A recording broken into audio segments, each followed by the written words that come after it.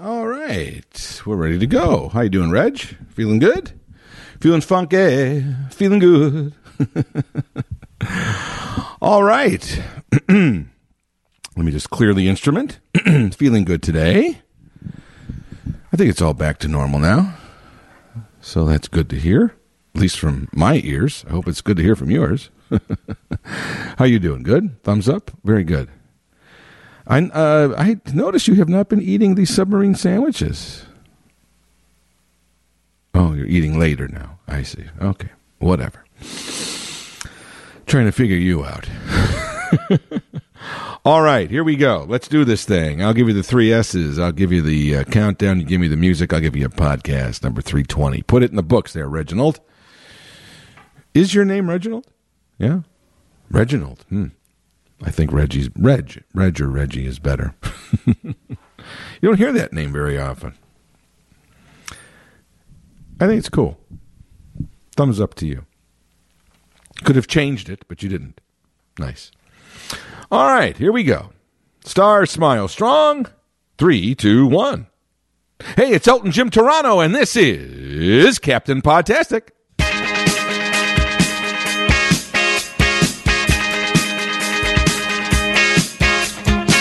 And welcome to another episode of Elton Jim's Captain Podtastic. Every Monday, a new episode is posted at WGNradio.com or wherever you go to find your favorite podcast. We are there. Don't forget to subscribe and rate this podcast, but most of all, get out there and tell your friends, tell your family, tell anyone who listens to a podcast that your favorite podcast is Elton Jim's Captain Podtastic, and it should be theirs too. That loyalty, that devotion. Oh! You don't know how it makes my heart swell like the Grinch's heart when it bursts 3 times the size of his normal size heart. And if you like what you hear, don't forget, go to WGNradio.com, go to the podcast section, hit the prompt for this podcast, and my gosh, what a treasure trove you'll find in there.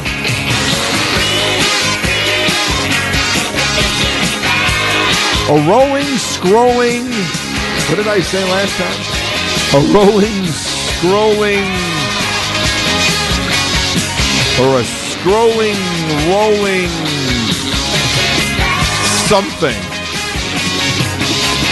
There's a lot of podcasts in there, so listen to them. There could be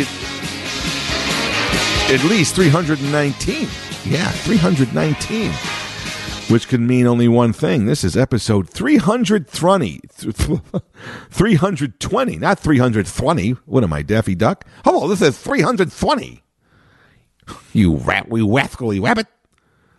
320. 320. Wow. 320 episodes of whatever this is. And as I said, there's more where this came from and more to come. But it's always good to go back to listen to what we talked about before, because sometimes I will talk about things that I've talked about in the past as a addendum or an update on something or a reference back. And so it's good to be informed. So this ongoing podcast dialogue that we've created over the last 6 years, May 2016, more than 6 years now, can be enjoyable from both sides. I'm having a ball on this side. I hope you are too. And if you've been around for that long, or maybe just the last couple of months or whatever it might be, thanks for hitting play. In this podcasting world, certainly in today's world, not back when I started about 6 years ago, but certainly now you have a lot. It's all, everybody's got a podcast today. When I was doing it, it wasn't new by any means, but it wasn't like today. My gosh, everybody's got a podcast. From whether you're 6 or 86, you got a podcast. Now, whether it's interesting or not, that's another thing. Hopefully that little world is smaller, and hopefully this podcast falls into that category. Everyone can have a podcast, but can they have a good podcast? That's what I'm going for. But once again, thank you so much for coming along for the ride and giving me an hour a week. As I said many times, well, I appreciate that. It only is an hour a week. You got a lot of other time, so I'm not asking for too much. An hour out of 1 week? And I can't remember. One time I did the math a few years ago of how many hours are in a week. I guess we can do that again. I'm not a mathematician, but I used to be good in grammar school. I was good in math. I always had good math scores, grades, throughout grammar school, definitely, and into high school. Even good into algebra. I was even okay with math. I did well in math when they started mixing letters in with the numbers. I was really good when it was all numbers. In grammar school, math, if you remember, was all numbers. That made sense to me. English had letters. Science had squishy, weird things that sloshed around. Geography had maps. And math had numbers. A few little symbols there, little plus sign or a divided by sign or a multiplication sign. Every so often, they'd sneak in a parentheses. But man, then when you get into high school, right off the bat, you start taking, at least I did, high school, Algebra 1. And suddenly, letters are involved. Letters are introduced into math. I'm like, whoa, slow down here. Wait a minute. In my world, up to this point, math has always been numbers. What are we doing here with an alphabet now? Well, what do you mean? A equals 25. I was all right with fractions. That was a little disconcerting in grammar school with that little line. I never really. What did you do when you first started doing fractions? Did your fraction line? That little line that you put the number on the top and the bottom. Did you do your line straight across, or did you do the angle? I always liked the angle when you made a fraction. I still like that. I think the computer does an angle slash on the fraction if you put a half sometimes. I like the angle. But yeah, every so often in grammar school math, there were these little bits of English grammar came in, but it's mostly symbols, like I said, parentheses. But then they started using letters, and that started to throw me. I was okay with algebra. I was a little taken aback when I saw AB equals 42. I had to get my mind around that for a while, but I was able to grasp it, and I did well in Algebra 1. But sophomore year, wow, that separated the men from the boys in my mind, or in my school career. I could not get a grasp of algebra. Of geometry. Wow. Whew. That one threw me for a loop. I'd like to go back now and learn geometry. I wonder if I would have. I think I got so. It was so different from what all other math was up to that point, with all these theorems and everything. It was so different that I got into my head or got out of my head, but wow, that blew my mind. And then I took Algebra 2 trig, and whew, I was dog paddling through that. And that was the last math class I ever took. Was junior year. I did not have any math classes, I don't believe, senior year, and then I didn't take any math classes in my college career for sure. That's when I decided, or I figured out that my talents were better suited to the grammatical world and the English and the speaking and the writing world. And so then I went away from math and went into that side of education. So that's why I am a stickler for grammatical errors and punctuation and pronunciation. But I was, you'd think, as I said, algebra had letters in it and grammatical symbols, but I didn't like when they were mixed with numbers. I like my numbers in one spot, my letters in another, my maps in another, my organs and my anatomy in one. I like things very orderly. And math started to get very convoluted. I liked my math better in grammar school when it was all numbers. But how did I get off to that? Oh, yes. So how many hours in a week? Now, let me see. All right, 24 hours in a day, 7 days in a week. So this should be pretty easy, right? All right, so 24 times 7. 7 times 4 is 28, so 8. Carry the 2. 7 times 2 is 14, plus the 2 is 16. So 168 hours in a week. Is that right? Does that sound right? 24 times 7? Is that right? 168? So 168 hours in a week. Now that's a pretty substantial number. All I'm asking for is one. I may go over the hour a little every now and then. But for the most part, I'm asking you for 1/168th.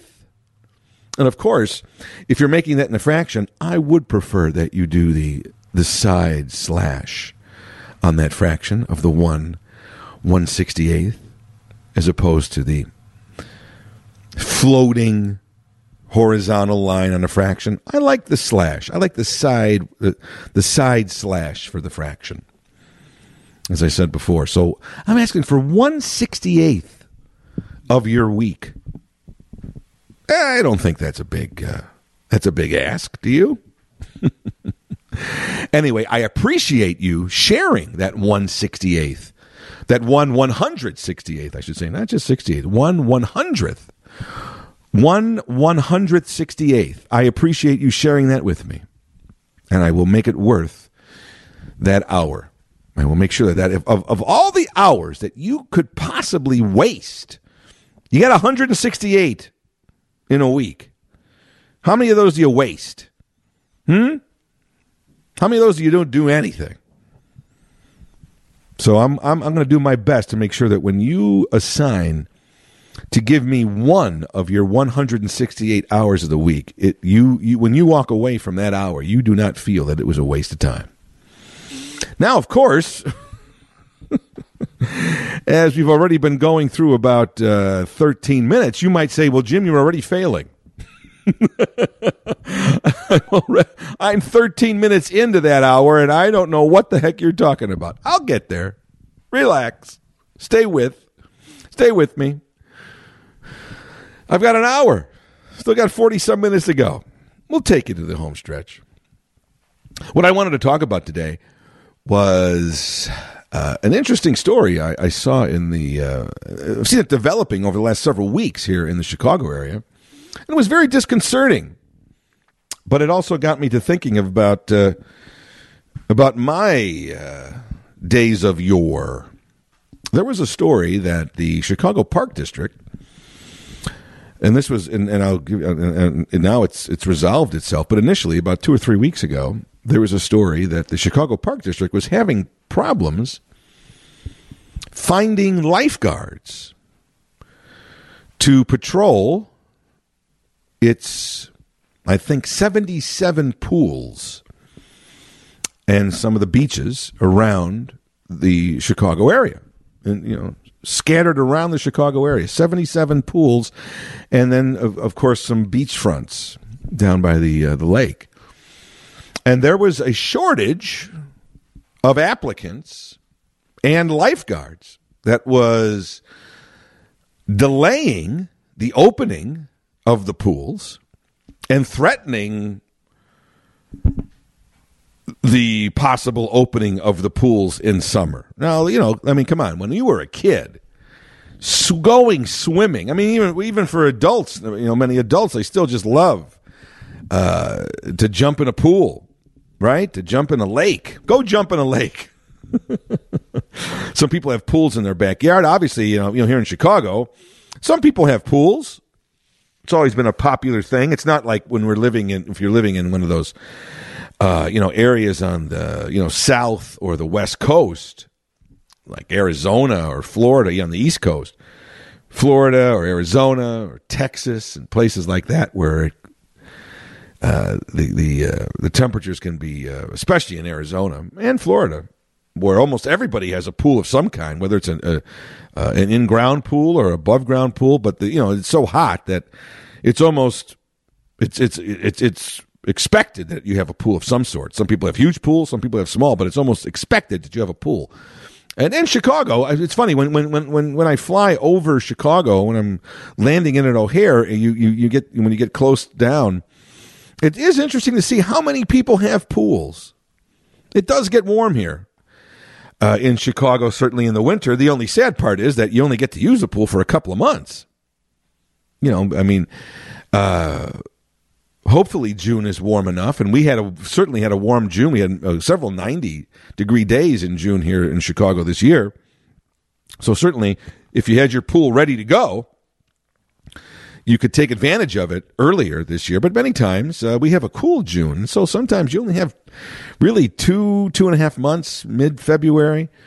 Mid-September, and then it starts to cool down a little. Although we've been having longer heat in the fall. I don't even know if we have a fall anymore here in Chicago, but September now seems to be pretty warm. Things seem to have pushed a little farther away. It used to be, once September came, things got cooler. That's not the case. It's still pretty warm well into September and sometimes even into early October.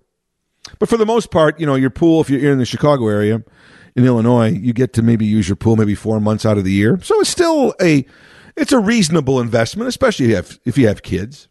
But certainly if you live in one of these hot weather areas, as I said before, like in Arizona or California or Florida, where the heat and the humidity or a good combination of both, you just want, maybe sometimes you just need to take a dip. In Las Vegas, you're in a desert, right? You just want to even if it's for 10 minutes, just to escape the heat. But yeah, here in the Chicago area, if you don't have the luxury of having a pool, the public, Chicago Park District pools were for me a great option.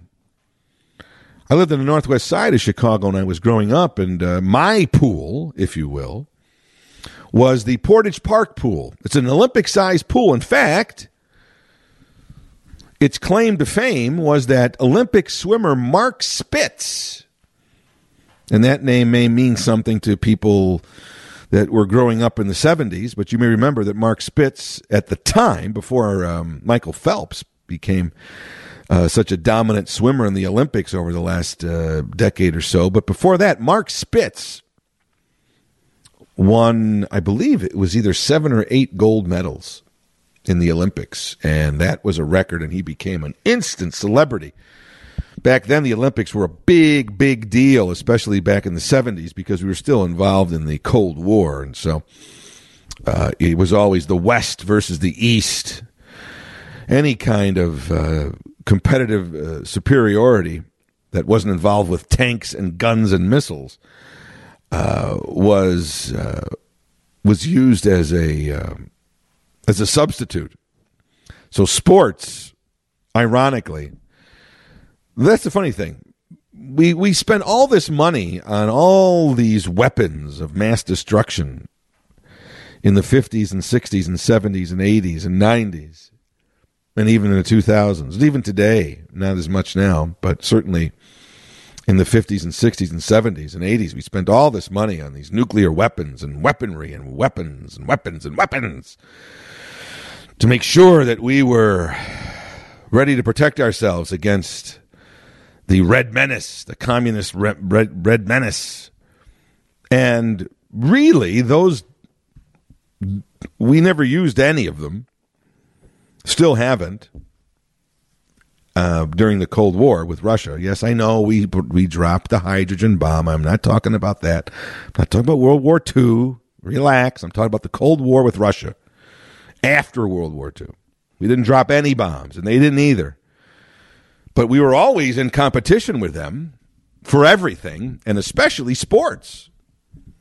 And the Olympics became a big deal every 4 years. They didn't have one every 2 years like they do a winter and summer. Alternating things, only for every 4 years. But my gosh, when those Olympic ties came, I mean, national pride was on the line. We had to beat those Russians. And so the Olympics were a big deal. Once again, back then we didn't have as many TV options. So when the Olympics were on for a week and a half or 2 weeks, it dominated viewing and it dominated the ratings. There was nothing even on other stations. They just threw up their hands and threw up reruns and said, okay, everyone's going to watch the Olympics. So Mark Spitz became one of the major celebrities to come out of the Olympics in the early 70s. He was on Wheaties boxes and everything. Variety shows he'd show up on. He was a good-looking guy, too, which didn't hurt. So he was on a lot of TV shows and stuff. But, Mark Spitz was the Olympic swimmer, and he swam at Portage Park Pool early in the qualifying rounds for the Olympics because Portage Park had an Olympic-sized pool. And that was my neighborhood pool. And we would go to that pool on a regular basis during summer vacation. It was always open. It was always there. And it was like we'd be sitting around sometimes and just say, hey, you want to go to Portage? That's what you said. And when we said you want to go to Portage, that meant you want to go swimming. You want to go to Portage? Portage Park is still a landmark in the neighborhood. In fact, the neighborhood area is now called the Portage Park neighborhood. And it's actually one of the hipper, cooler neighborhoods as more younger people are moving in there. But yeah, you want to go to Portage? So the swimming pools, for those of us who did not have one in our yards, the public Park District pools were a summer haven to beat the heat, have some fun. They had, not only was it a huge pool, but they also had a series of diving boards and even one of these giant, and I wonder, I mean, it was, once again, it was an Olympic-sized pool, and I would assume, now that I think about it, it had one of those major diving boards that you could go off of. I can't believe they let kids do this, to be honest with you. I never did it. It was just too scary to me. But when they have the diving competitions in the Olympics, they walk up those big ladders to get to the very top of those huge diving boards. And they're not really diving boards in that they're not flexible. They had a few of those flexible diving boards at the lower levels, but they had the tall Olympic kind of diving platforms, I guess you would call them. And they had a lifeguard up there, and kids would go up there and jump off. I can't believe, I mean, that I would love to see how high it is now. And I know I would do it today, but back then I was a little leery of that. Never went up. I'm trying to think. I think I may have eventually as I got a little older. And I think I stopped going there once I got to high school. But, for a good 3 or 4 years, once I could drive my bike anywhere, from 5th or 6th grade on, I would drive my bike to my friends who lived near Portage. We would go to Portage Park Pool. No doubt about that. And yes, there were lifeguards there. No doubt. It was usually high school or early college kids that were there. So it was very, and that, this story really struck me because not only was it was strange to hear that they couldn't get lifeguards and that the pools may be delayed in opening, or there's a chance there that they might not even open at all.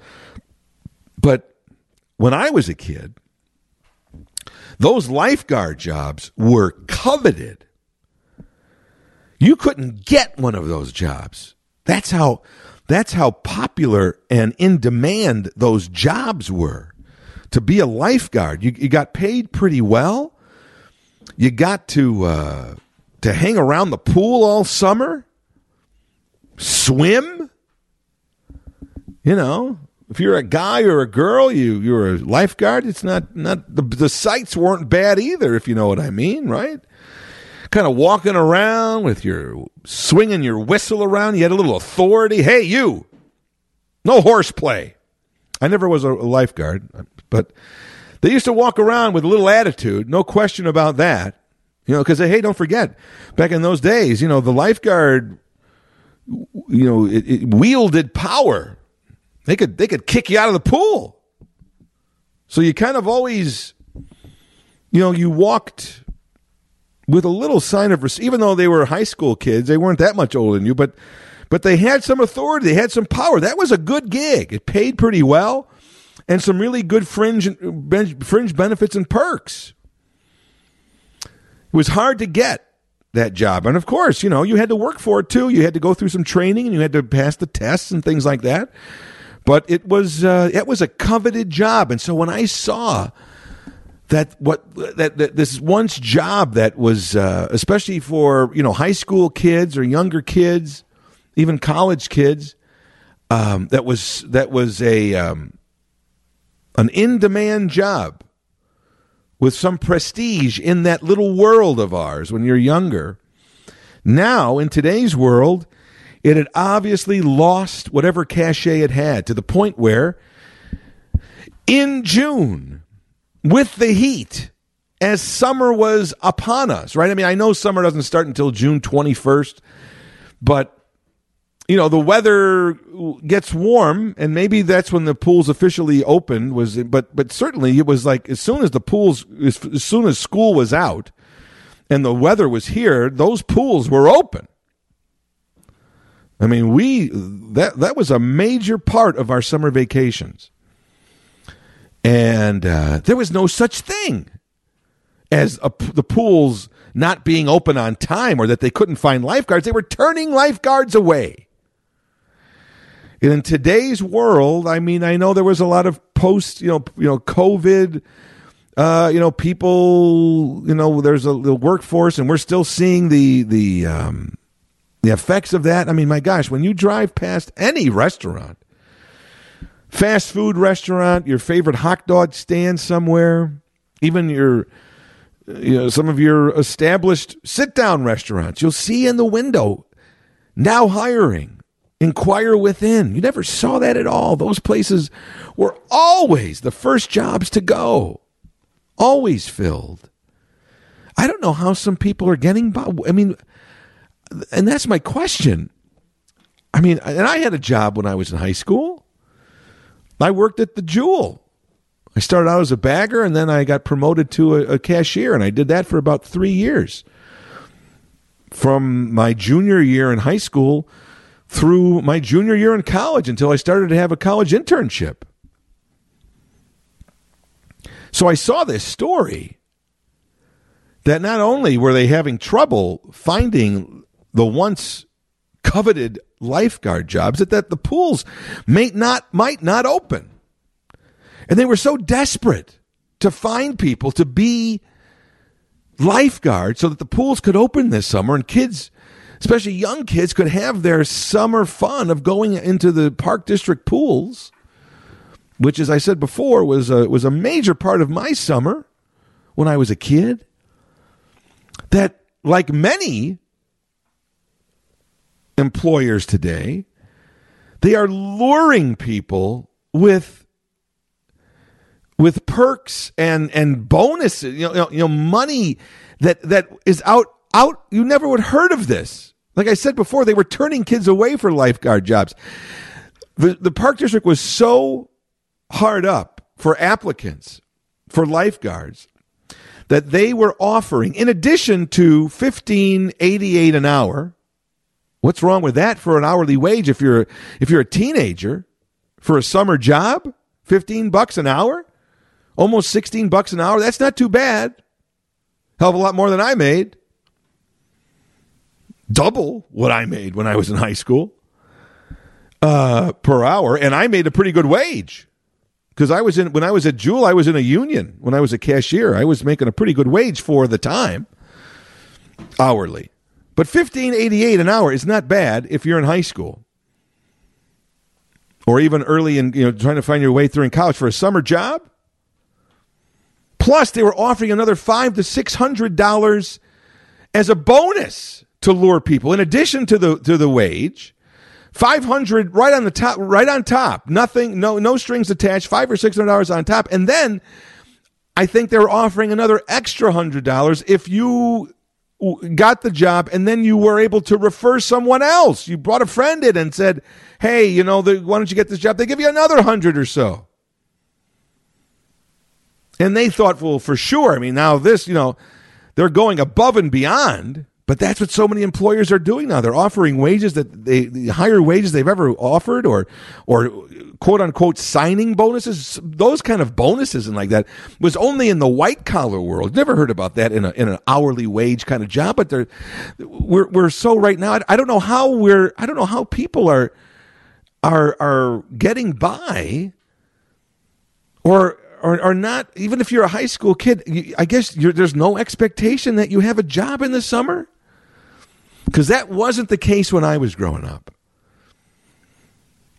I mean, everybody I knew, by the time you were 16 or 17, you had some kind of part-time job. Some kind of part-time job. At least in the summer, if not throughout. As I said, I started at Jewel when I was 17, and it was after school. And I did play some sports, but I was able to also work around that schedule. So I had school, I had sports, and I had a part-time job. But everybody I knew had a part-time job somewhere, whether it was at a grocery store or a retail store, a Sears, or back then it was Sears or Kmart or Venture. Remember Venture? Or you had a part-time job working somewhere, but obviously retail, but, and I said, I knew many people that at the very least, if they didn't work during school, they all had a summer job. And I knew a few people that were lifeguards at some of the parks and beaches in Chicago. And it's like, oh, wow, how did you get that job? How did you get the coveted lifeguard job? And now they were offering signing bonuses and $15.88 and referral incentives if you can find somebody else. And they still couldn't find it. They tried to do that for 3 or 4 weeks, and then they finally decided they got what I guess they've got what they got, and they wanted to open some of this. They wanted to open. They didn't want to close all the pools, and so sadly, I believe there are 77 Park District pools scattered throughout the city, and because of the lack of lifeguards, only 37, about half, less than half, will be open this summer. And they had to decide based on geography and things like that. But half of the pools in the city are closed because they couldn't find any lifeguards, because they couldn't find anybody that wanted to work as a lifeguard in the summer. All I know is 35 years or so ago, you couldn't get that job. There was some, but today, like I said, we're seeing. I don't know. All I know is I think if you don't. I mean, look, we work a majority of our lives. And I know over the last 20 years or so, if not more, there's been a huge emphasis on kids getting into college and and doing their community service work and all these things for their college, admissions programs. And so parents have been supplementing their kids. I guess that's the word you could talk for it. They're not forcing them to get jobs. They want them to do their community service or get their tutoring or whatever it is to get into college. And so they bypass the summer or the part-time job experience. And I have to tell you that I think that was a very valuable experience. And I think that that if for kids that don't have that, they are not only missing out on a valuable personal experience, but also a valuable professional experience that may help them.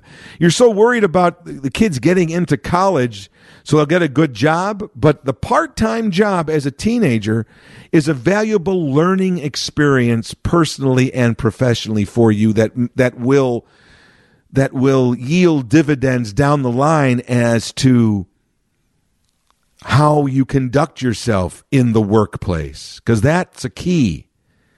It's not just about ability and talent. That may get you in the door, but then you have to be able to do the job. You have to be able to be on time. You need to be reliable. You need to be able to meet deadlines. You need to be able to be responsible. You need to be able to work with others. And you learn that through real world experience, I believe, with a part-time job when you're a teenager or in your early 20s. And you also learn about finances. So many kids today, I know I sound like in my day, but it is true. They get out into the real world here, and they don't really have an idea of even what's a bank account. What do you mean a bill? They never earned their own money. They've just asked for money, and they got it. And the real world isn't like that. And now we're seeing the effects of that. We've got a whole generation that didn't have a lot of part-time jobs when they were growing up.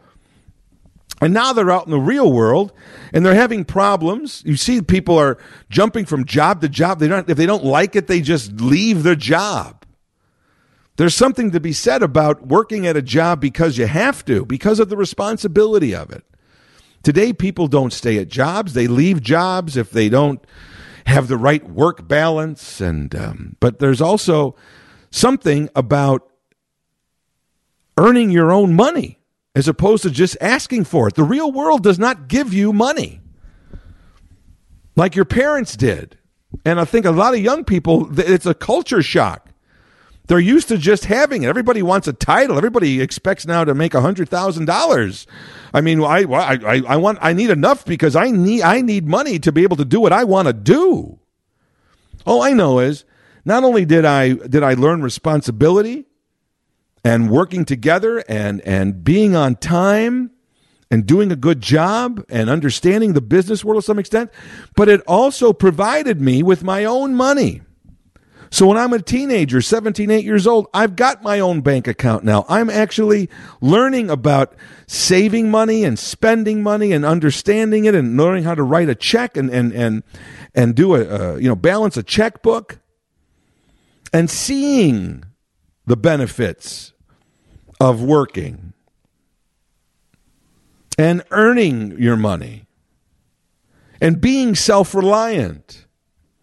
There's a lot to be said for that part-time job when you're a teenager in your early 20s. And I think there's a whole generation that was completely skipped over. And now, that's clearly part of our culture. Because we're seeing adults, people now in their 20s and 30s that don't want to work at a place. We're seeing places that usually used to turn away people. Retail stores, it was hard to get a job at a retail store. It was hard to get a job at a fast food place because the applicants were, they turned them away. And now all you see are now hiring signs everywhere you go. Those now hiring signs are aimed at younger people in their mid-teens and early 20s to either make money to help support their families in general or to give them a work experience and for them to earn a little extra money and their own money. So they get to understand the dynamics of the workplace and the ethic, a work ethic, and the rewards of that work ethic. That's real world experience. And a lot of young kids today are either being allowed to pass up or it's just they don't want to. There's no peer pressure. Most of their friends don't have jobs. There's obviously no pressure at home. Their parents aren't saying, hey, go get a job, because in today's market, it would be easy to get a part-time job. There's signs everywhere. I believe that's a major, major problem that we're having today. Everybody's talking about, the economy.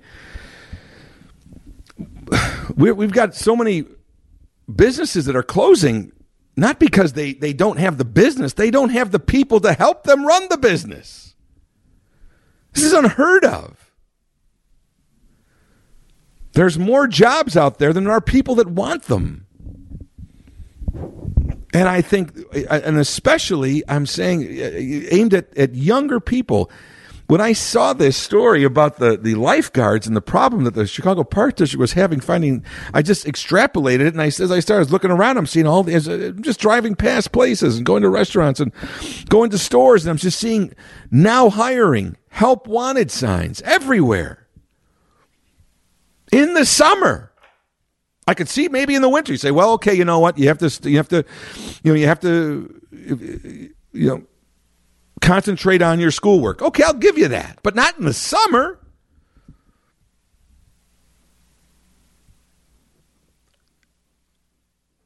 I don't know. Look, once again, I don't have kids, so I guess it's easy for me to say that. But if I had a kid, I don't think I would be a very popular parent, both with the other parents or with the kids or even my kids. Because I'll tell you one thing, my kid would have a part-time job when they were a teenager. They would have a part-time job, whether they needed the money or not. The money, in my view, was almost secondary. It was the work experience that I thought was very valuable to me.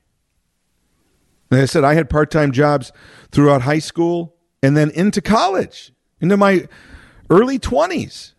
While I still was going to college, I still had a part-time job. And the thing about that is that I didn't even think twice about it. It just seemed natural to me. And it wasn't like I had to have the money from that job because I needed to help my parents pay the bills. But when I started that job when I was 17, when I started working at Jewel, I began to get a sense of my own financial independence. Now, don't get me wrong. I wasn't making enough money to buy a house, but I certainly had some spending money if I wanted to go to a movie or go to a concert or buy some, whatever it was, clothes or some game or some new gadget or whatever it was out there. No, you save up, you buy things. I paid for my own gas later on when I got my car.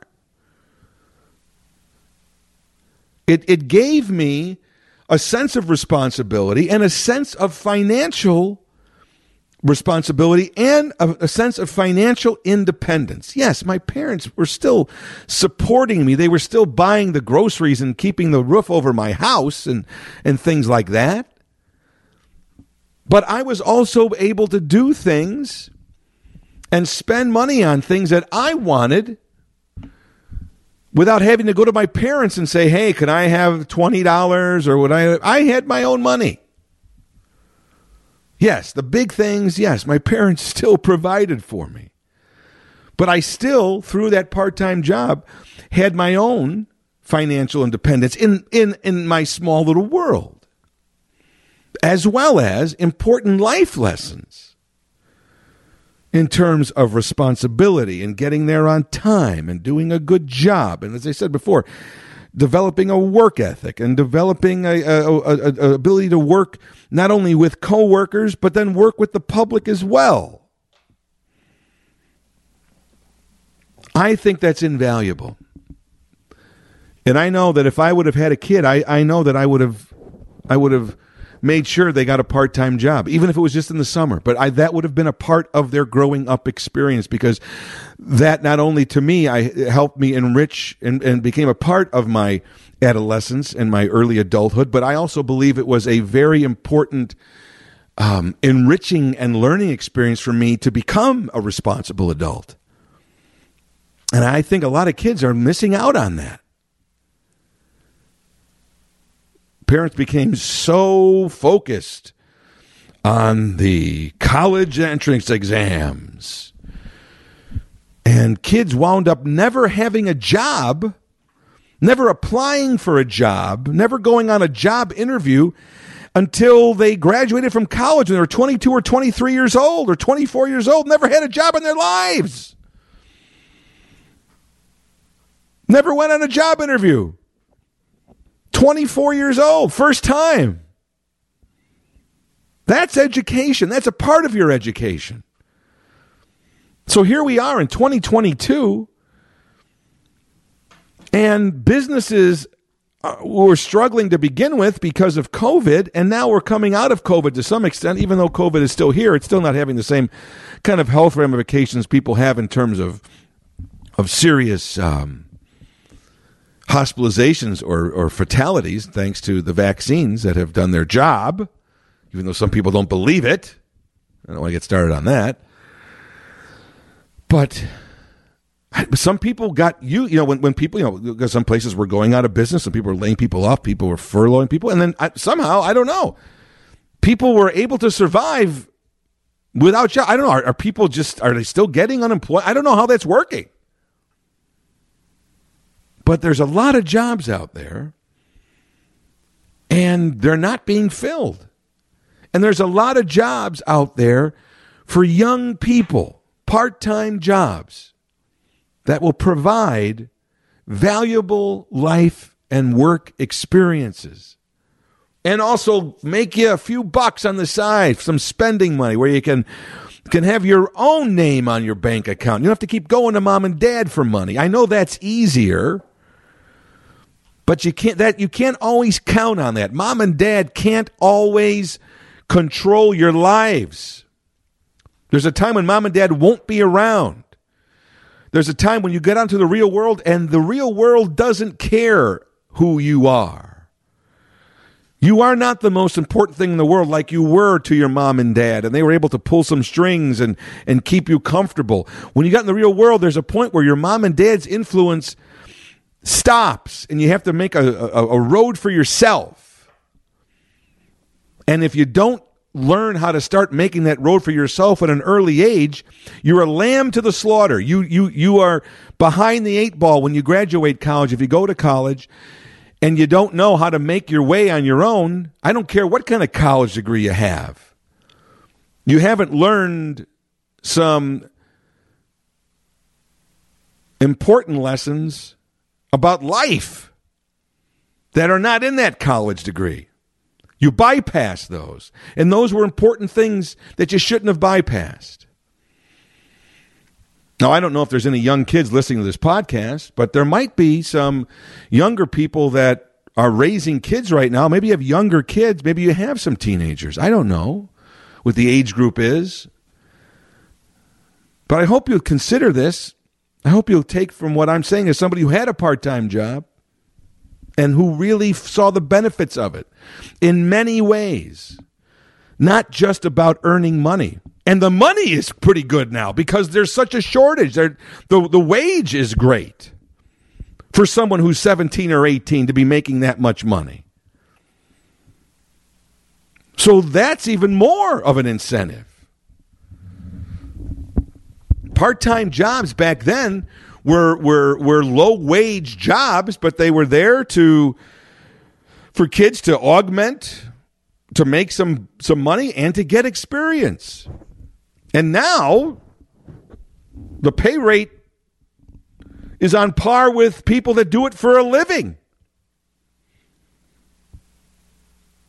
So you're actually making not a bad hourly wage where you could save some money for yourself, but you're also getting those intangible experiences and lessons that will help you later in life. But this pool thing really struck a chord with me because I'm sitting there going, so now half the pools in Chicago are not going to be open. We didn't think twice. The Portage was right down the street.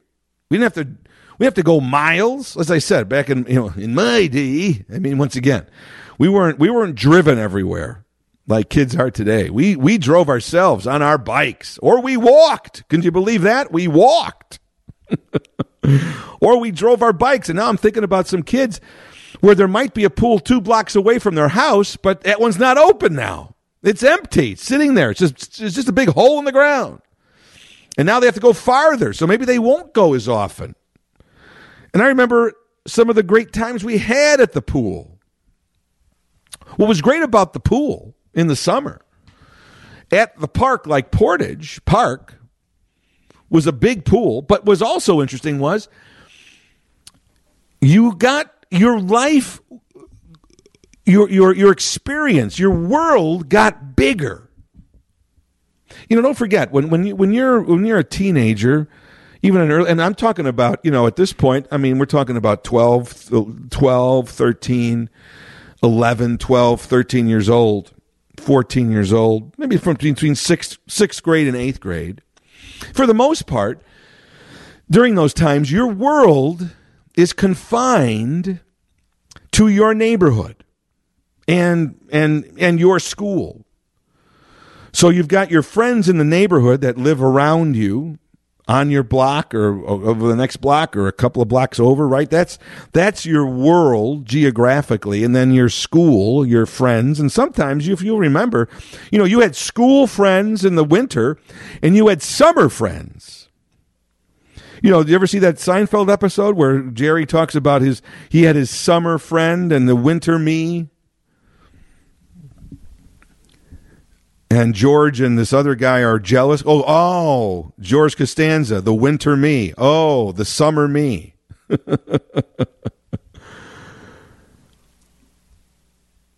Because your school friends, you saw them every day. And some of your friends in the neighborhood maybe didn't go to your school. Maybe they went to another school. There was different public schools and private schools, Catholic schools especially, or Lutheran schools in the neighborhood. I went to a Catholic school.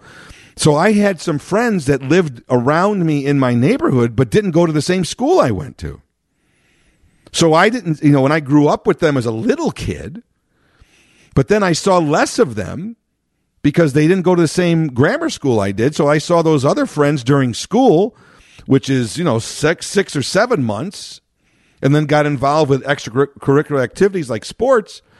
And I started to see less and less of those friends that were right across the street from me and were my best friends for a while. But because we didn't go to the same school, I didn't see them as much and fell out of touch with them, and vice versa. But what's cool about going to the pool when you were 11, 12, 13, or 14 is that when you went to the pool, that pool was a magnet for people and kids from all different neighborhoods that were a couple of miles away. So it wasn't just your little world that you knew so well of the kids that you went to school with. Suddenly, by going to the pool, your world grew by a big margin, because there were now suddenly several neighborhoods that were feeding into going to that one pool at Portage Park. And when you're on your bike, you could drive a couple of miles. Portage Park was not all that close to me. I was in the Portage Park area, but I was a couple of miles away from Portage Park. A lot of my friends lived blocks away from it.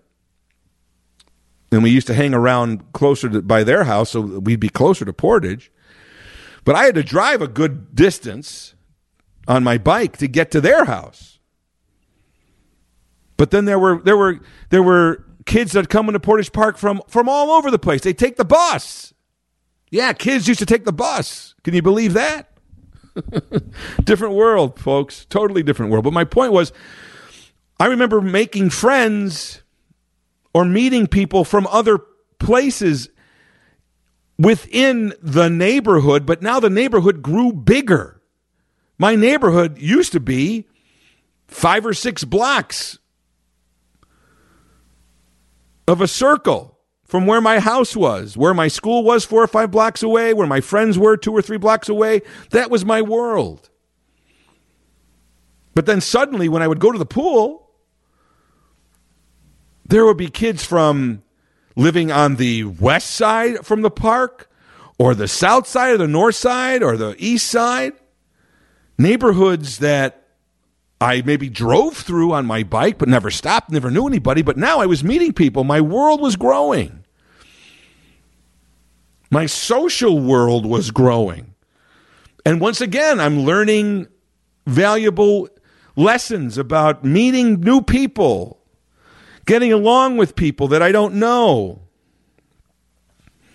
learning stuff, learning things from these people. Where do you live? Over here. Wow, where's that? Well, come over to my house. Okay, well, so now I'm driving my bike into new neighborhoods. Not far from my house, but never stopped through them, never had a reason to stop. Now I'm learning new streets and new areas. My world is expanding, which is good. You always want to keep expanding your world. You don't want to keep stagnant in the same little circle you've always been in. You want your world to expand. Going to that pool was a major way for me to expand my social life, to expand my existence, of my awareness of what's going on around me.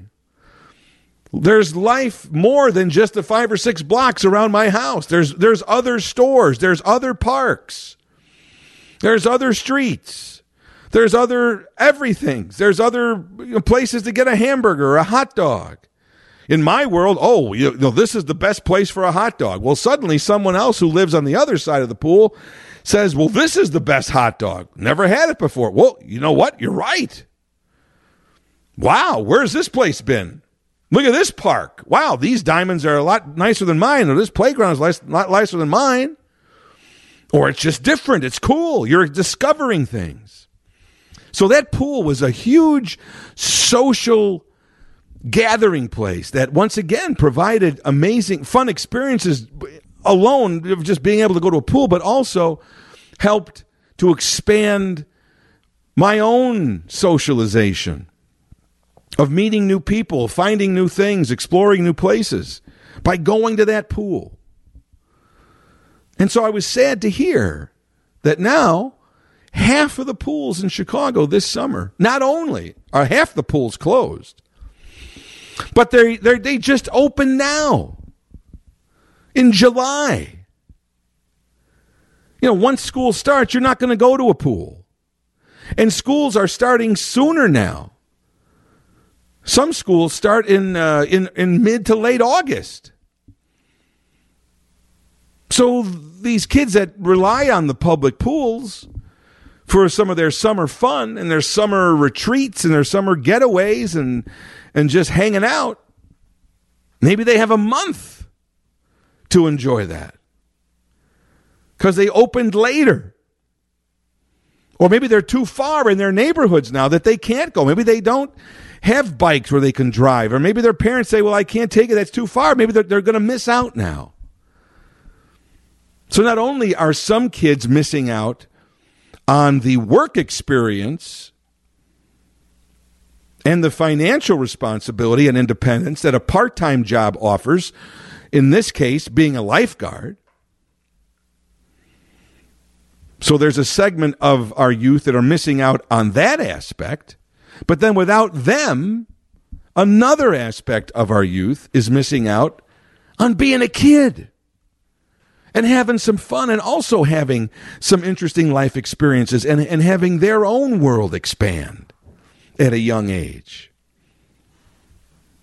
So you could say, oh, what's the big deal? Well, they can't find any lifeguards, so some pools won't be open. Big deal. I don't know. I think it is a big deal. I think it is a big deal that there's a lot of kids that are not getting the experience of a part-time job in their teens and early 20s. I'm not saying that things were always better when in my day. But all I know is I'm grateful for those experiences. I think they helped me in my life. And I know that if I had a kid, I would want them to do that and have those same experiences. And they may do different things with them, but at least they'd have that experience in their back pocket of, at a young age, learning how hard it is to maybe get a job and hard it is to earn some money. And there is amount of sacrifice. Yeah, you don't feel like getting up and going to your job today, but you have a responsibility. And you create a work ethic. And you get self-esteem from doing that job well. There are so many valuable life lessons that come from a part-time job that I believe are invaluable to a young person. And sadly, I think that many of our young people today are not getting that experience. And I think it's hurting them later in their lives. And ultimately, it's going to hurt us as a society. All I know is when I go to a grocery store today, I can still pack a mean bag. And that's because I had experience being a bagger when I was 17, and I haven't lost my ability. And I took pride in bagging those groceries and having them, especially, when I was doing it too, later on there were plastic bags, but when I first started, it was all paper bags. And now everybody, of course, is going back to paper because plastic is our major enemy, which I think is ironic. Back when I started, we had paper bags, and they were saying, look at how great these plastic bags are. They were pushing plastic, and people were complaining. I want paper. I don't like those plastic bags. And then we were pushing the plastic bags on them. Everybody got used to plastic bags, and then 30 years later, they said, well, wait a minute. Plastic bags are ruining the environment, so we're going to go back to paper. Now people don't want the paper bags. But there was an art to bagging a paper bag so that it wasn't too heavy, so that it fit either in a cart or it was easy to take from your cart and put into your car, so it wasn't falling over. You put your cans on the bottom, or you lined the sides with your boxes and your cereal boxes, and then you put your breads in the middle of all that, and your eggs at the top, or your bread at the top. Nowadays, my God, those paper bag or those plastic bags. How many times you go to your trunk and by the time you get home, they're all over. They're not even in the bags anymore. Or if the people do put the stuff in the paper bags, they'll have the eggs on the bottom. Oh, it's the first rule. Eggs go on the top. Bread goes on the top.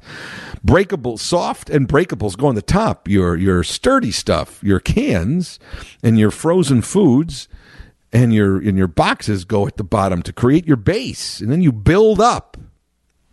I still pride myself on being able to bag fast and expertly. And that's a talent and a pride that I got when I was 17 years old bagging groceries at Jewel. Still remember it. Decades ago. Still take pride in it. Still glad I had that job. I hope other people, and kids of today and the future, will be able to learn the same lessons that I did, be able to earn a little saving money for themselves, but most importantly, to get a little respect for yourself, a little work ethic, a little responsibility, and a little self-esteem. Isn't that what growing up is all about? And so ends another episode of Elton Jim's Captain Podtastic. Every Monday, a new episode is posted at WGNradio.com or wherever you go to find your favorite podcast. We are there. And don't forget to tell your friends, tell your family, tell anybody who listens to a podcast that your favorite podcast is Elton Jim's Captain Podtastic, and it should be theirs too. Your loyalty and devotion are much appreciated. Hope you enjoyed episode number 320. I'm Jim Turano. I ain't here on business. I'm only here for fun. You've been listening to Elton Jim's Captain Podtastic, from the end of the web to your screen.